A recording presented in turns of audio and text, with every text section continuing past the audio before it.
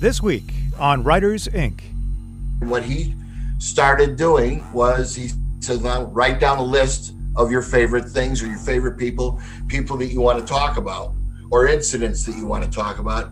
And I'll call you up. We'll talk for an hour each time and give me everything you can on that. And in some cases, stories bled from one subject or topic or artist to another, but they were still kind of involved.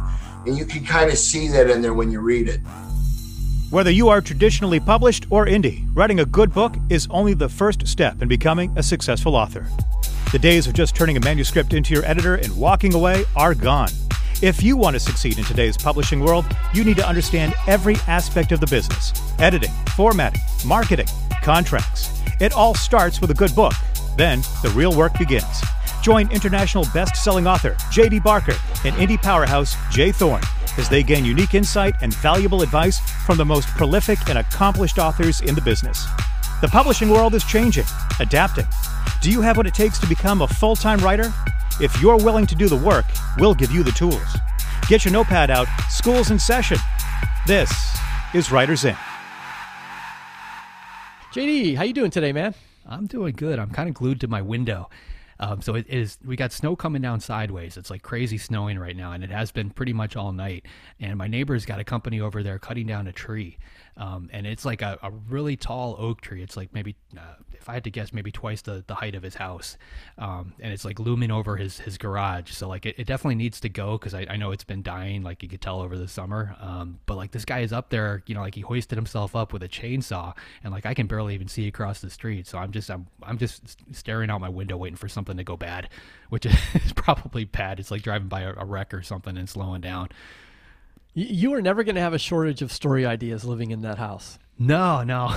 It's funny what is exciting when you're a homeowner too. Like I got heated gutters installed. I don't know if this is a thing where you are, but when we had the last snowstorm, we ended up with these giant icicles, and like some of them were like 3 or 4 feet long, and they were hanging over a garden window. So like I was just waiting for one of them to come flying down through. So I had a company come out and they installed heated gutters, and I've been waiting to flip the switch on them and actually test them out. Like this is gonna be my first shot, so I'm gonna fire those up when we hang up here, when we finish up, and see how that works. So heated gutters are actually exciting to me. I didn't think my life would actually go in that direction, but yeah. The joys of home ownership. Yeah, heated gutters and people falling from trees. That's what's getting me through a Thursday.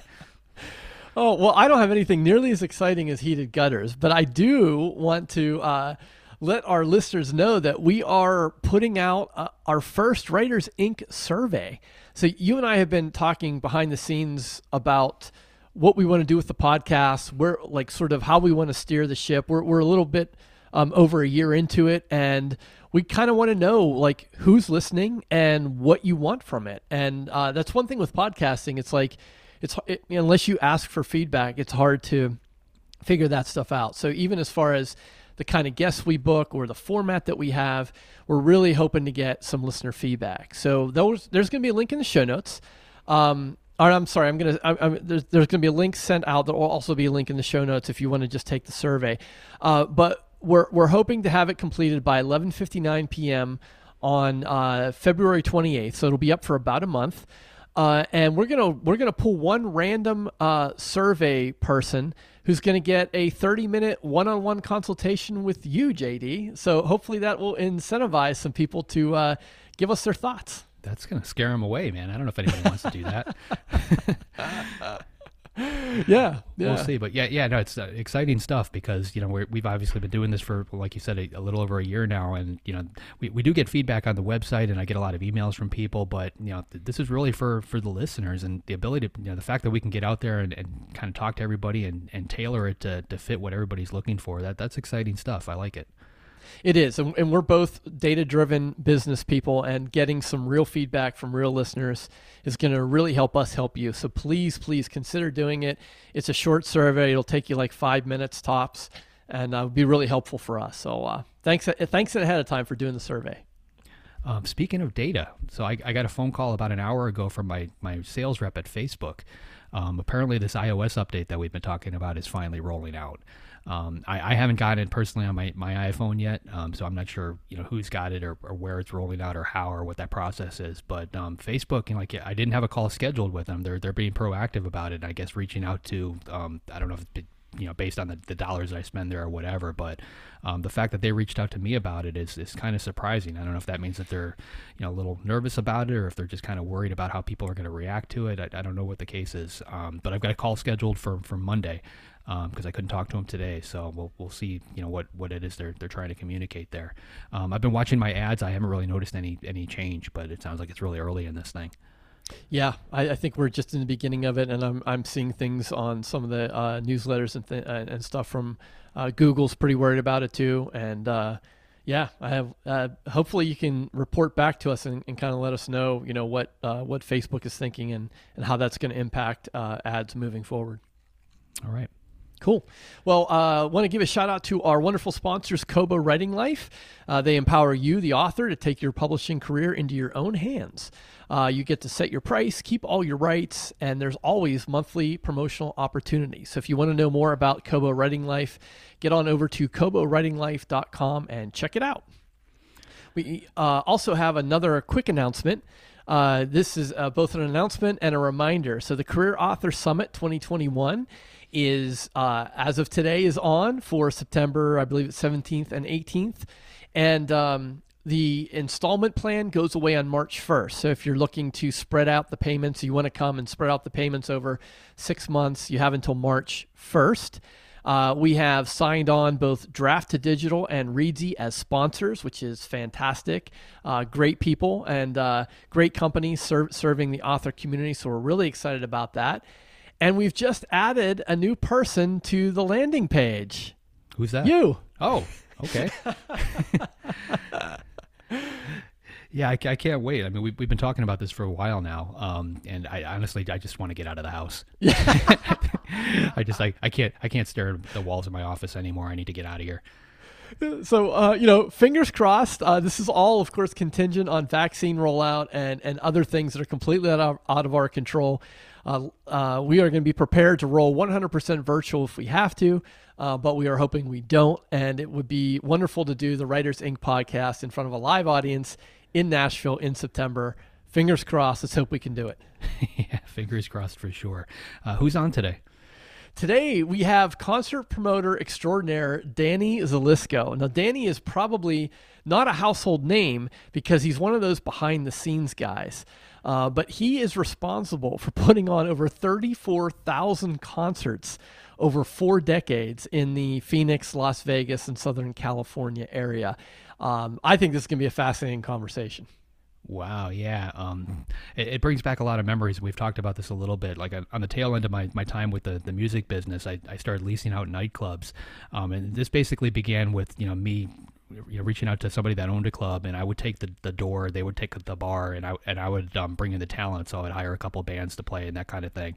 And then I would take the profits from that and roll it into the next one and the next one.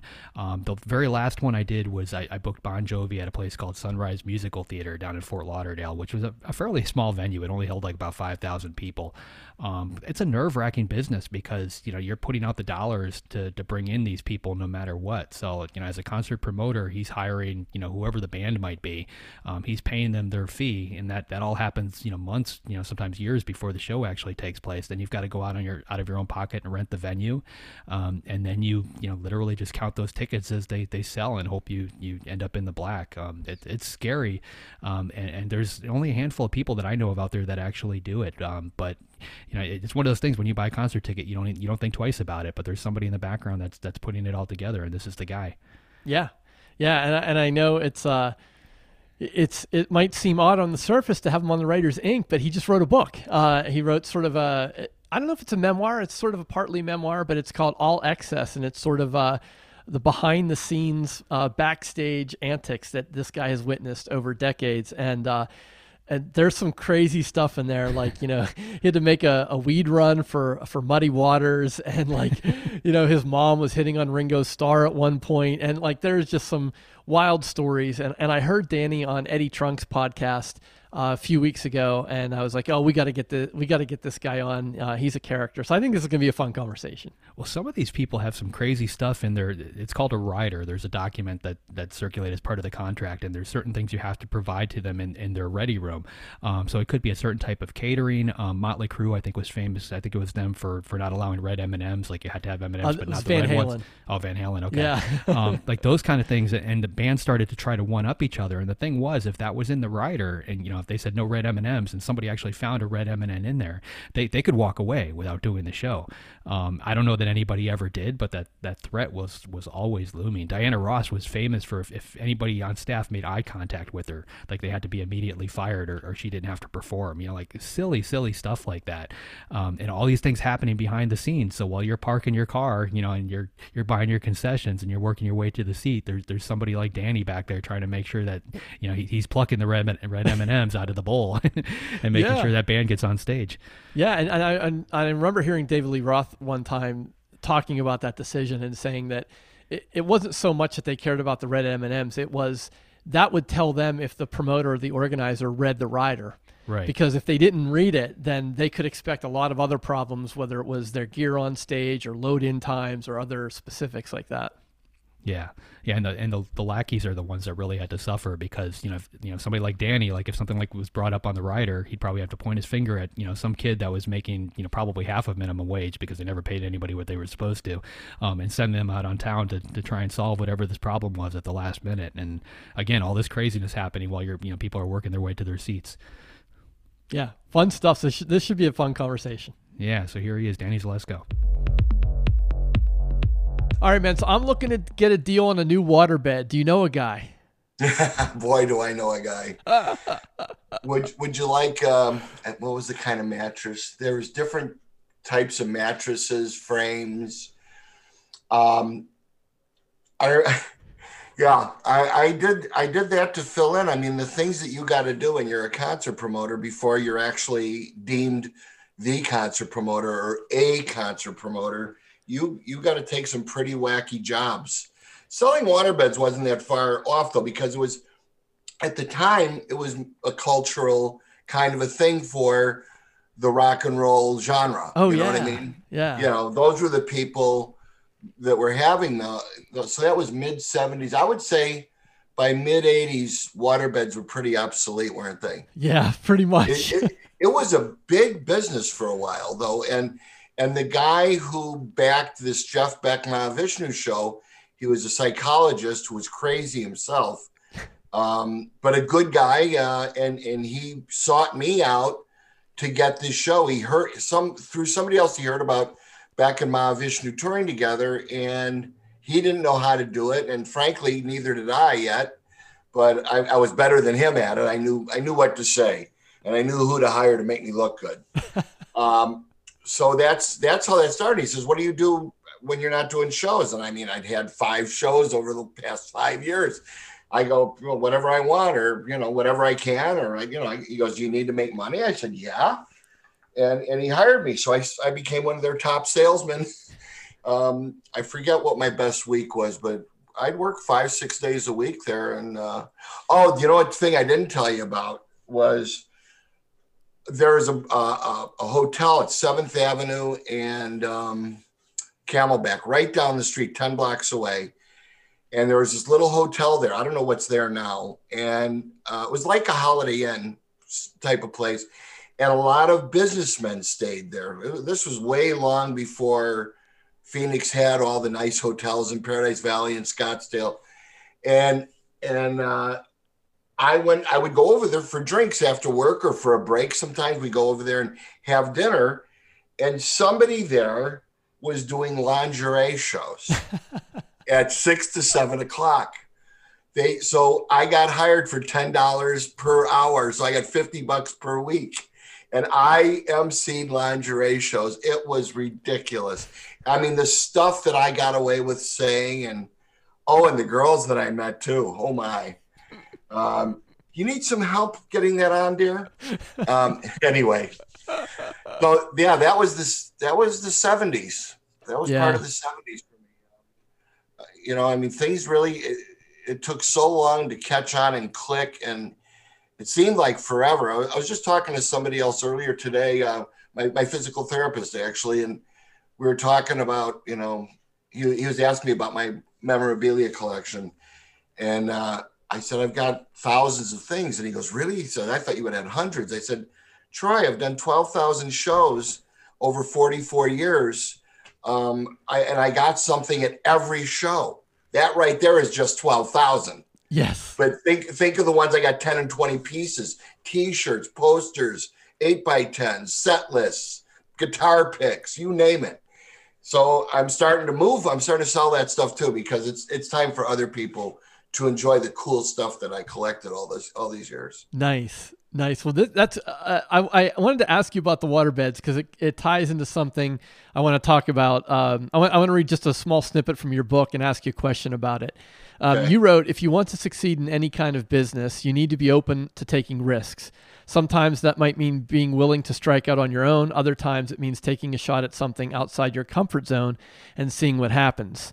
Now, I read that and also read the story that Bill Graham offered you to be sort of his number one, number two partner, and you turned it down. So can you talk about that? Yeah. Well, when that happened, it was the end of the 70s. End of the 80s. And by that time, I had secured this market and wrapped it up pretty damn tight. It was here, Tucson, Albuquerque, and Las Vegas, all by myself. And I had, my partners were in Chicago, but they had very little to do after a while with whatever I did, but they just reaped the benefits, which was good for them. They were in the right time at the right place for me, as I was for them. And it really didn't cost them that much. I mean, I didn't have to go through a college education of losing for them, because by the time they got me, I'd already done a bunch of club shows on my own.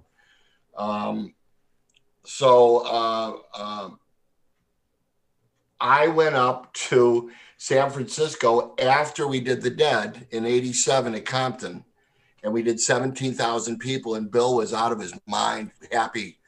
I never seen him smile and laugh with teeth before. That's how happy he was, right? And we hit it off so big earlier. We were friendly before, but that's what cemented it. That show is what did it. I was trying, and it's still in my closet. I was trying to get my brand off the ground, which was called Regular Guy, and it's like a little regular guy kind of the clothing line, right? I had a clothing line. I had a golf tournament every year called the Regular Guy Invitational, and all kinds of people from the business, would play there. John Barrick and Arnie Granite and Doc McGee. Les Garland, who started MTV, Michael Cole, real big names in the business. And some artists, Tommy Lee, Justin Timberlake played one year. And the girlfriend of the guy in NSYNC, what's the Latin guy in NSYNC? His girlfriend was the one from Eva Longoria. And she drove in my golf cart with me the whole game. We had a blast. And this was before she was on that show. That's how long ago it was. And she was kind of she didn't look like she does now, man. Let me tell you. She's beautiful. She was beautiful then. Anyway, I wanted Bill to be the first Regular Guy. I wanted to take Bill wearing my Regular Guy stuff to some clothing people, go, start in San Francisco, for example, or New York, or both, because everybody knows him there. And this was the 80s. So, now that's 33 years ago. It's yesterday. Okay. Yeah. So, but 33 years ago put him that much closer to his legend with the Fillmores and all of his exploits. Now, he was 91, I think 91 the other day, or 90, one or the other, if he was alive. So I asked him to do that, and they turned me down. And that's why that letter's in the book. I put that in the book, didn't I? I think I did. I think so. From Del Ferrano. Uh-huh. So, yeah, they passed on it, but that's when he asked me about coming to work for him. And I go, well, what am I going to do with these guys in Chicago that I'm partners with? And I don't, he goes, we can run Phoenix from here. And he was treating Phoenix just like it was treated all along, which was like a secondary market, a place that you drop into when you have your own home state or home city show confirmed. You know, like I always want to I still go to Vegas. I still go to Albuquerque, but now I go all over the place. It's more about the groups with me now, where I'll take Chicago or Frankie Valli or Alan Parsons or Johnny Mathis, Willie Nelson. I'll go anywhere they want to go anytime because I love their company. I love their audiences and I love promoting them. They're very easy to market in many ways, unless of course the show isn't selling. And then I go into my what the hell's going on thing. You know, Willie Nelson's coming. Why do I still have tickets? You know, I mean, an hour with Willie is the greatest. It's the best. I mean, it's such great therapy to be in these guys' presence, whether you're with them or watching them on stage. And which is why I still get excited about doing this, you know? So anyway, I thought about Bill goes, you didn't even ask how much I was going to offer you. Mazel tov. I mean, as sure as I'm sitting here right now, I remember that like it just happened. And I walked away from that going, what did you just do? You know, but the fact was I was rocking it here so hard. I mean, we were doing 300 shows a year at that point. Everybody, I was doing all the new acts, all the club shows, plus all the established stuff, MOR type normal stuff. I did rap. I did, you know, everything. We did it all. And so that's why I didn't want to do that. It's like, and then I'd be working for somebody. You know, I'd be upending my whole life in the middle of the best role you could ever have. It's like, when is enough enough? And that's kind of like how I felt. There's been a few other opportunities like that as well that were either snatched right out from under my nose or that I passed on. And you can't do everything, but you can be good at some things. But you're not going to be great at everything. You're just not. Well, I think too, another key decision that I took from your story was you decided that you wanted to be a support person. And that's not an easy decision to make. You auditioned for Frank Zappa and didn't get it. And then it seemed as though you realized like, okay, I'm not going to be a rock star, but I can still be part of this industry. And can you talk us about that decision? Well, you know, I'd always loved the concerts. In Chicago, I got to see Frank multiple times. My first real years of going to concerts was 70, when I guess I would have been 15, 16 in there. It's got to be earlier than that, maybe 69. But if it was 69, that was very early on. I go to the Aragon Ballroom in Chicago, the Auditorium Theater downtown, which is still one of my all-time favorite halls. I wish I could put a hitch up to that thing and take it wherever I go. That's where we saw Pink Floyd in 1972. And I have that recording. I talked to Roger last night. He's so fantastic. I love him. Is he still asking for the tape? Or no, he gave you the tape, right? He converted I asked him, get this. I asked him last night, could we put it out? He goes, you really want to? I go, we can give all the money away. We don't, we'll look great. Let's just give it away. He goes, send it to me again. And let me have a listen. You know, every time I'm around him and he's heard it, and it's been several times, he goes, shut up. Who's that band? They're awfully good, aren't they? and they're at their absolute peak greatest on stage, because it was the last time that it was just the four of them, you know. And then from then on, as things got bigger and bigger, they had extra musicians on stage after a while, and the girl singers, the sax guy. But this recording is pure Floyd, and I think it should raise millions of dollars for something. So I'm glad you brought that up. Yeah. Anyway, what else? Well, so I'm sorry to be a little ditzy. I had to take an oxy before we started doing this. I know it's not a popular word, but if you want to see my knee, here, let's make this a good interview. Yeah. Oh, look at that. Oh, yeah. Yikes. How about it? Yeah. Yeah. Definitely keep some ice on that. They did this thing with these, it's called robotics. Instead of just, going in there and sawing your knee off, which is what they did to my other knee 6 years ago.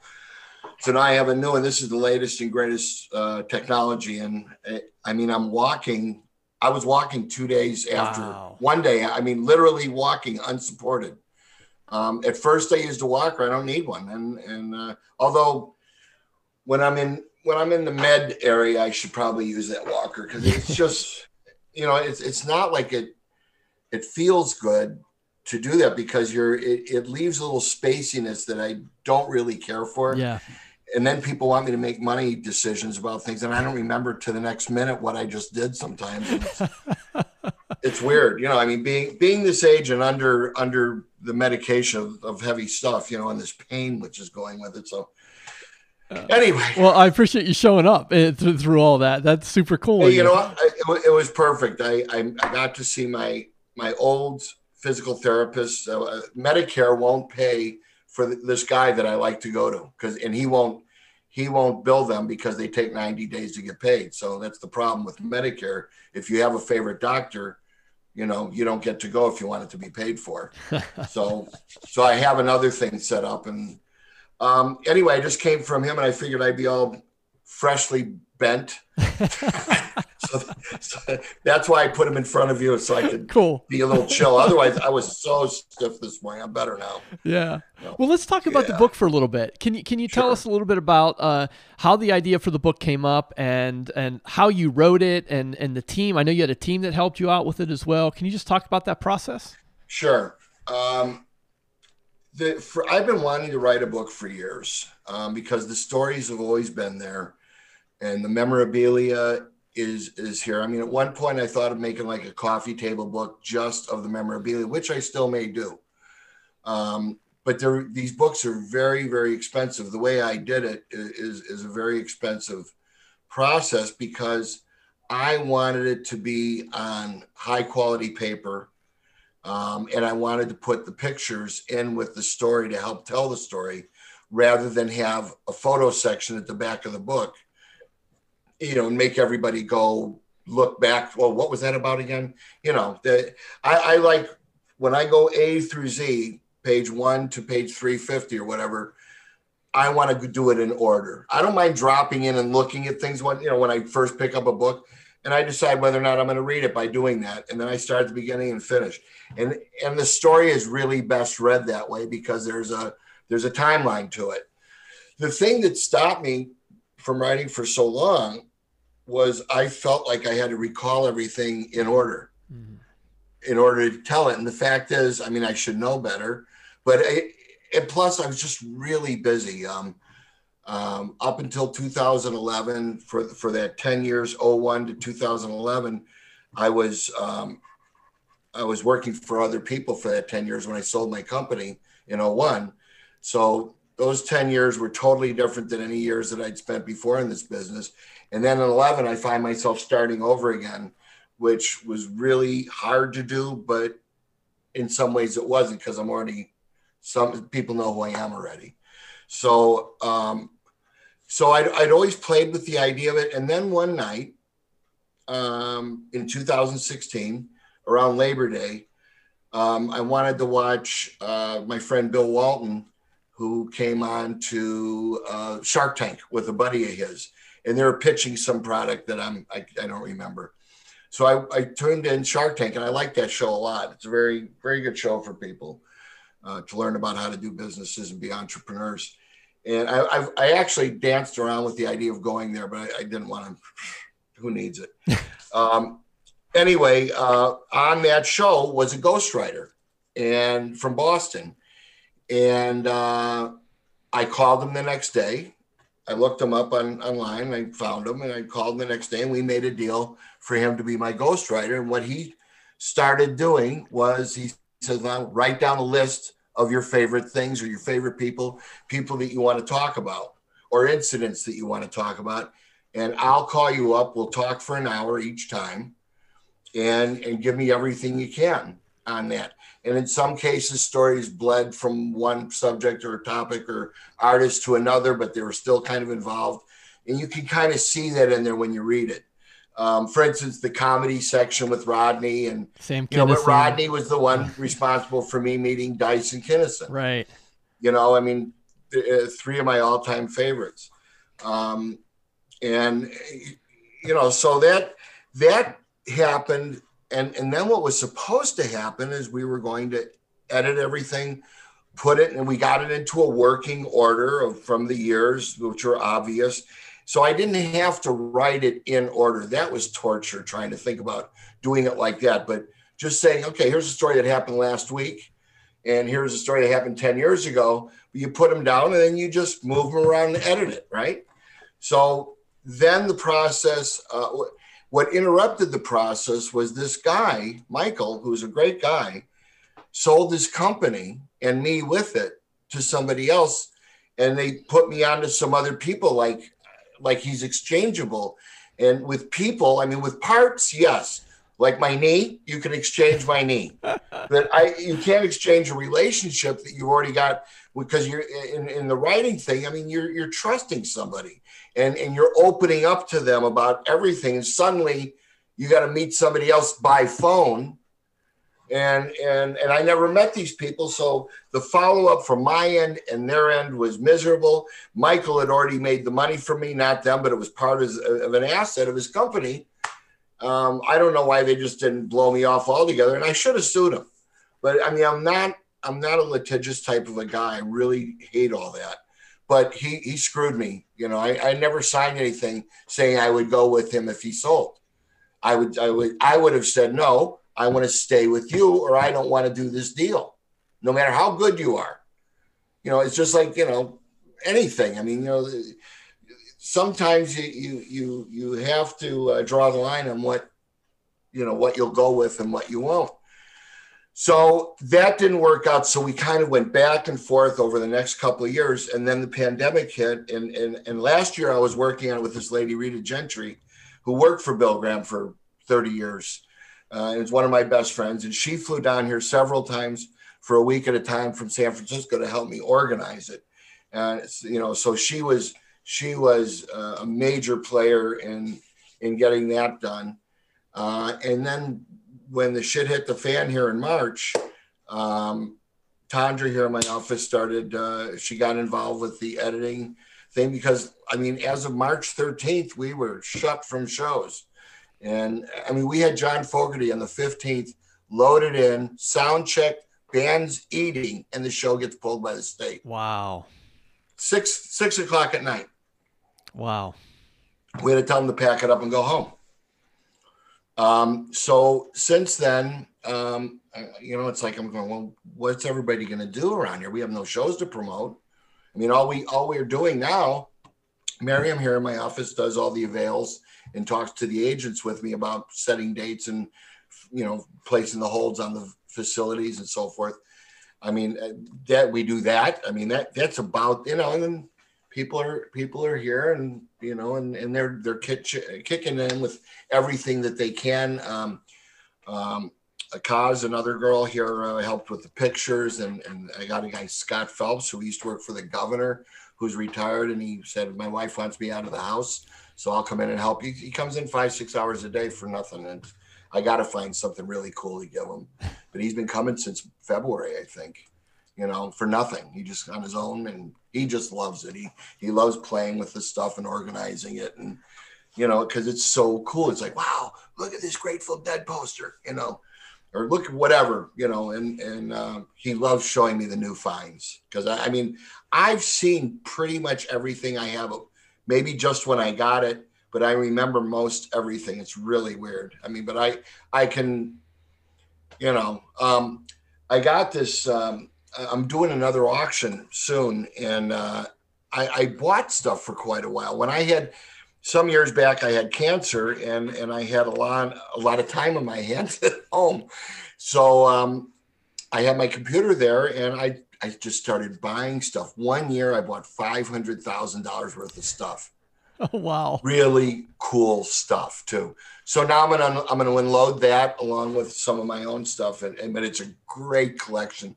I would love so much to get like 20,000 square feet somewhere and bring everything in there and display it and show it to people, because it really is a sick mind, if you want to know the truth. But because it's so encompassing. A friend of mine that's no longer with us, he died from cancer. He says, the thing about your stuff, he goes, it's not that it's just cool or that it's yours. He goes, the depth. Because it's like one room door would close and I'd bring them into another. I had Alice Cooperstown, the restaurant downtown that's been closed now for a couple of years, but that was all my stuff in that restaurant.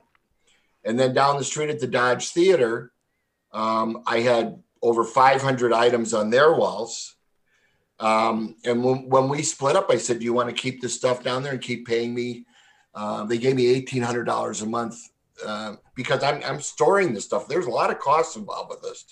I've been spending $2,500 a month for storage for 5 units for the last 25 years. Oh, wow. So add that up. I mean, but that was to preserve this and to keep it, not just throw it away or give it away. But I've maintained this thing and it's in great shape and it's in great order. And I'm very proud of the collection. I mean, it's just a completely separate thing. But anyway, they didn't want me to leave the stuff at the Dodge. They just wanted me out of there. So I took everything down, and then Cooperstown closed. I took everything down. I left the Live Nation office, took everything down. So all the stuff that I've had the ability to display in one way or another, in one location or another, I no longer have. So it's in my house, where I have stuff, and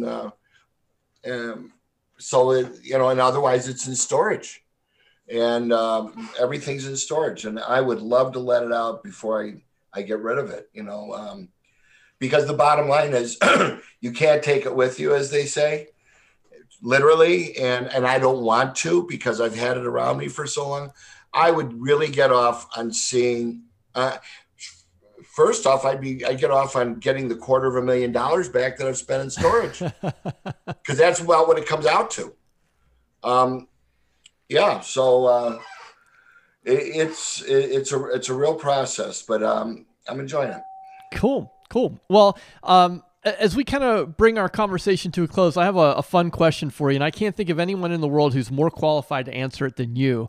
I'm dying to know what you think is on the horizon for the live music business in the next 12 to 18 months. I waffle about it. Like I was driving down the street on the way here today, and you hear 40,000 dead in 2 weeks. And it's the worst that it's been. We're at the absolute worst peak. I almost feel embarrassed about talking about getting people together, because it's just so obvious of how bad this is. It's got to turn around. I mean, I pray that some of the karma of a new administration coming in is going to help people heal and feel better about things in addition to the pandemic. I really believe that they will. I mean, after what we just had to endure for the last 5 years of this guy in our face, I'm sorry for anybody who likes him. I'm sorry for you if you like him, because you not you personally, I mean, right. You in general, because your eyes are closed and your ears are plugged up. You're not hearing and seeing what is taking place. If you're still supporting, there is no reason to support him. I was making money long before 2016. He didn't put one more dime in my pocket, and if he did, I didn't need it. I didn't ask for it. But here we are 10 months later, and we're worse than we were when it started, because a lot of people ignored a lot of stuff. And here we are. So rather than looking backwards, I'll look forwards. I had hoped for Memorial Day. No way. Not a chance. Memorial Day. Maybe Labor Day. I like after the summer is over. The problem is with this is that all these human life events keep taking place, such as Christmas, Thanksgiving, weddings, funerals. So you do all this other stuff. There's no, hardly anybody in ball games or sports. There's so many weird double standards going on about how this thing is being treated from the public's view. I mean, there's nobody running the show. Now, hopefully there's somebody running the show. And it's still going to take some time, but, I don't see, because think about it with the groups that are out there that will play the big places, the sheds out there, the amphitheaters, the arenas, stadiums, whatever. You're mobilizing hundreds of people it's like going to war. It's like an army. The things these amazing production managers put together and how they move these shows in and move them out and multiple stages, multiple sets of production. It's like flip-flopping. It's incredible. They should be dispensing the vaccine, by the way. That's what should be going on. Jake Berry, who does U2 and the Stones and whoever, and Opie, who's been out with Lollapalooza and all, Guns N' Roses, all these giant bands, they move armies every day. And people are going, how are we going to dispense this stuff? Call them up. They're out of work. I mean, I've been saying this to anybody that'll listen to me. So I'm saying it again. Things would get done a lot sooner if we could deliver this magic potion that's going to keep us from dying, God, who even knows if that stuff's going to work? We've got to wait and find out. Are people getting the vaccine and just immune to it? Fantastic. Bravo. I hope so. I would really like to see shows before the end of this year.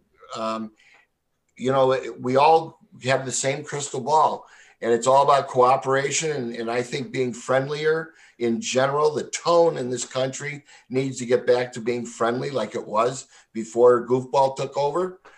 He's made everybody arrogantly upset and mad about so many things.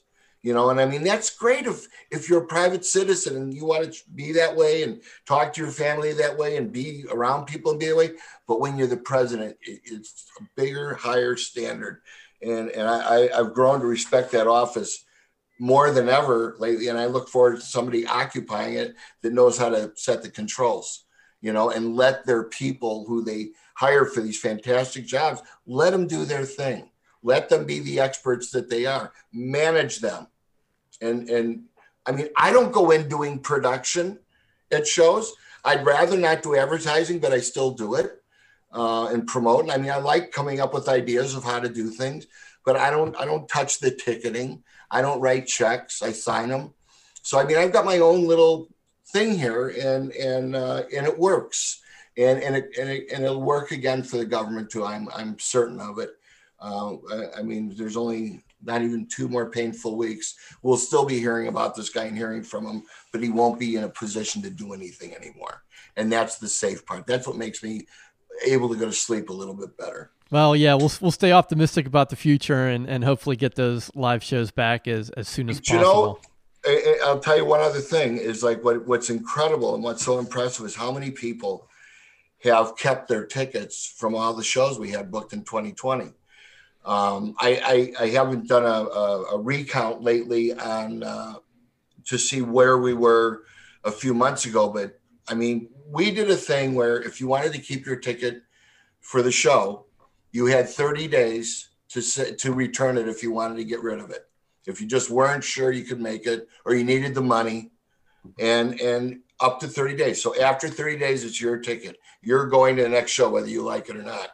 Right. And they like it. I think they've already gone through the ticket buying process and they have their seats and and then we apprise them of the new dates as they come on and everybody's holding on to them. Because I personally, I was like, Jesus, what am I doing? What am I going to do here? Well, all these people are waiting for shows I promised them. So I'm going to hang out and deliver them. I sure hope that a lot of them are maybe some smaller stuff can happen during the summer. Because the smaller groups or the ones that, aren't huge with the production stuff, maybe, they can be assembled on shorter notice. If in fact we get to the place where that's, we can figure out a system of how to do it with masks, without masks. separated, not separated, bigger places so you can have more people and separate them, and all that stuff. It's not exactly perfect, but it might be better than nothing for some shows. But for the auditorium type shows, people got to sit next to each other. You can't leave holes, and it's different with general admission, I guess. But we'll see. It's like I don't think we're even close to figuring out a start date yet. Right now you've got the first group of people that are the frontliners and the older people, and then I'll be right after having the semi-older people. But that's going to take months to do that. And then I think you got to kind of sit there and watch and make sure, like, what's the percentage of anybody getting it even after they've been vaccinated? I mean, we got to know that in order to proceed with putting mass assembly events together. So once we get through that, I mean, it'll happen as fast as it can, believe me, but it's not going to be soon enough in my mind, in your mind, a lot of people's minds. It's such a drag, Well, that's yeah. I mean, like I said, we'll just stay as optimistic as we can. Absolutely. Any parting words of advice for someone who's thinking about writing their first book or their memoir or just capturing their stories in print? Well, like I was just saying, in recap, it's like just start talking into a microphone. But what's really helpful is if you have somebody who's like a really good friend, or somebody, we all have people we like to talk to long distance, and you tend to be a lot more excited when you're talking because you don't see them and talk to them all the time. Record those calls. Record the calls, because your friends will get your honesty out of you and your the best stuff, because you're excited to tell your friends something that's going to make them happy too, and you're going to entertain them for a minute with your story. And well, here's what happened. And get them down on tape, and then get it down on paper. There's programs where you can just put it in and it'll spit out that for you. Then go through it, correct your grammar. And the next thing you know, you got 100 pages or 200 pages. You can't go into it with the idea I'm going to go A to Z and write this book about my life or this story or whatever. You have to get it while you're inspired and you're thinking about it. And generally that happens when you're recounting a memory to somebody. And it's that simple. I mean, I've looked at books all my life going, how did he just start like that?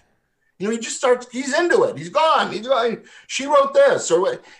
And you find that it's the same thing. And you figure out of all those little chapters that you've created, you go, well, this is the one I want to lead with. This is like where I'm really going to get people's attention, because you have to consider that too. I find that, we're in the infancy stage of this book release. I mean, I'm looking for some more help in terms of publicizing it nationwide and to any English-speaking countries, especially the UK, because this is one of those books, if you see it or read about it or hear about it and you're a real rock fan, somebody is going to buy it, and then you're going to buy it. I'm not saying that 1 million people will buy it. I mean, at this point, I'd like to see me sell 5,000 or 10,000 units, which would be great. That would make me feel like I'm around the world. I mean, we sold them all over the place, just through our little dzplive.com thing, which is where the original books are. But we just added Kindle and print on demand for other places. We had a seminar. Our first one that we sent to the UK cost more for shipping than the book did. I believe that. So it was like the book was $40. Now it's $50, but the book was $40 plus shipping was $45, $85. And I got a great note back from saying it was worth every penny. Thank you, blah, blah, blah. And the reviews on it have been just warm and nice and wonderful and very touching. And I'm very happy that people like it. I'd really like to get it in more people's hands, not so much just about, to make money from it, which I wouldn't turn away. But I think it's an important part of a lot of people's lives that go to concerts or are in the business, or even if you're not in the business, if just any regular person. I mean, it's my life, so I'm biased. I'm interested in it, and it's nice that other people are too, but I'll tell you what, man, I've been told for you ought to write a book. You ought to write a book. And it's like, you hear that all the time when you're around certain people. And Well, I guess it got through to me. So I'm happy I did it. It really gave us something fun to do, nerve-wracking sometimes, but really ultimately fun. All right. Danny Zelisko. What a character, huh? This guy is something else. So Oxycontin and waterbeds. I think he pretty much summed up all the 70s in that one sentence. Yeah, pretty much. Oh. Yeah, so some of the stuff that he brought back, I mean, just craziness, like lingerie shows, like that was actually big in Boca all the way up until the 90s in Boca Raton, Florida. If anybody ever saw the movie Wolf of Wall Street, where all those brokerage firms were at their peak in Boca Raton, like this was the kind of thing that was happening on a Friday night. You'd go into a bar to play pool, and there would be a lingerie show for like absolutely no reason. So I guess Danny was the guy who was putting those kind of things together. How he found a ghostwriter through Shark Tank, that amazes me. But yeah.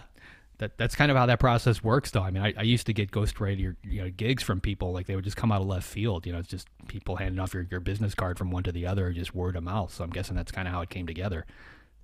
Yeah, I mean, I think that's what I was reflecting on after talking to Danny and like having him tell his stories and having fun with it. But like I was really thinking about, well, what is the relevance to a listener of Writers Inc.? Like, what is it about Danny's process for this book that can be an interesting takeaway? And I loved his team approach. Like it sounds like that's something that he developed as a concert promoter decades ago, and he used that here. He had a ghostwriter, he had people helping him with the editing and the formatting, and he sort of created a team around it. And I think it's a good reminder, especially to indie authors, that you can't and shouldn't do everything yourself. Like it doesn't mean you're not paying for services, but you need a team. You need people you can go to that do certain things. And I think Danny is really good at recognizing what he's good at and what he has no idea about, and he gets the right people in the right positions.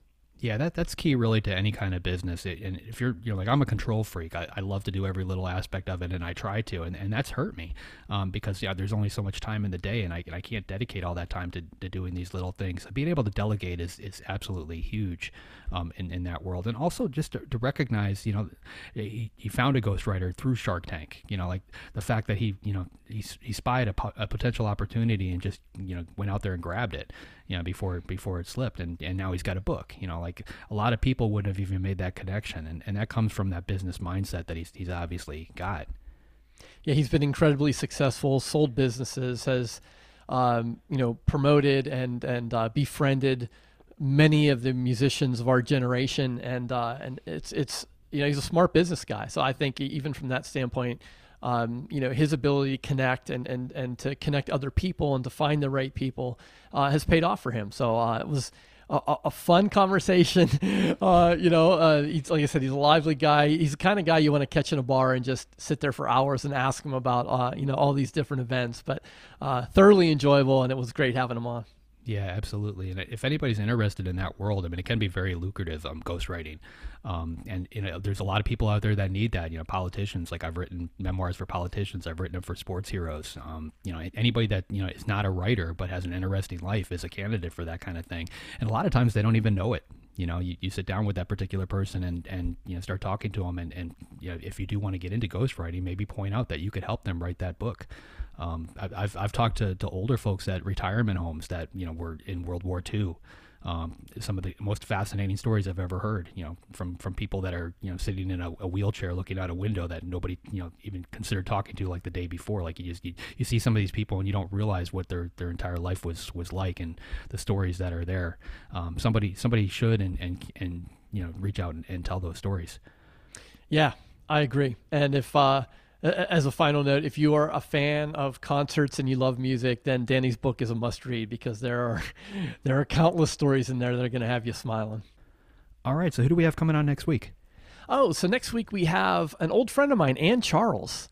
Ann Charles writes like westerns, romance. She's mysteries. She's been around for a long time. She's a USA Today best-selling author. I met her probably over 10 years ago in some different promotions, and she's really been big in the indie scene for a long time. All right, well, looking forward to it. Yeah, that's going to be fun. All right. To our listeners, make sure you go to writersincpodcast.com and grab the free revision masterclass where you can see the storytelling process from beginning to end. We'll see you next episode and have a great week of writing.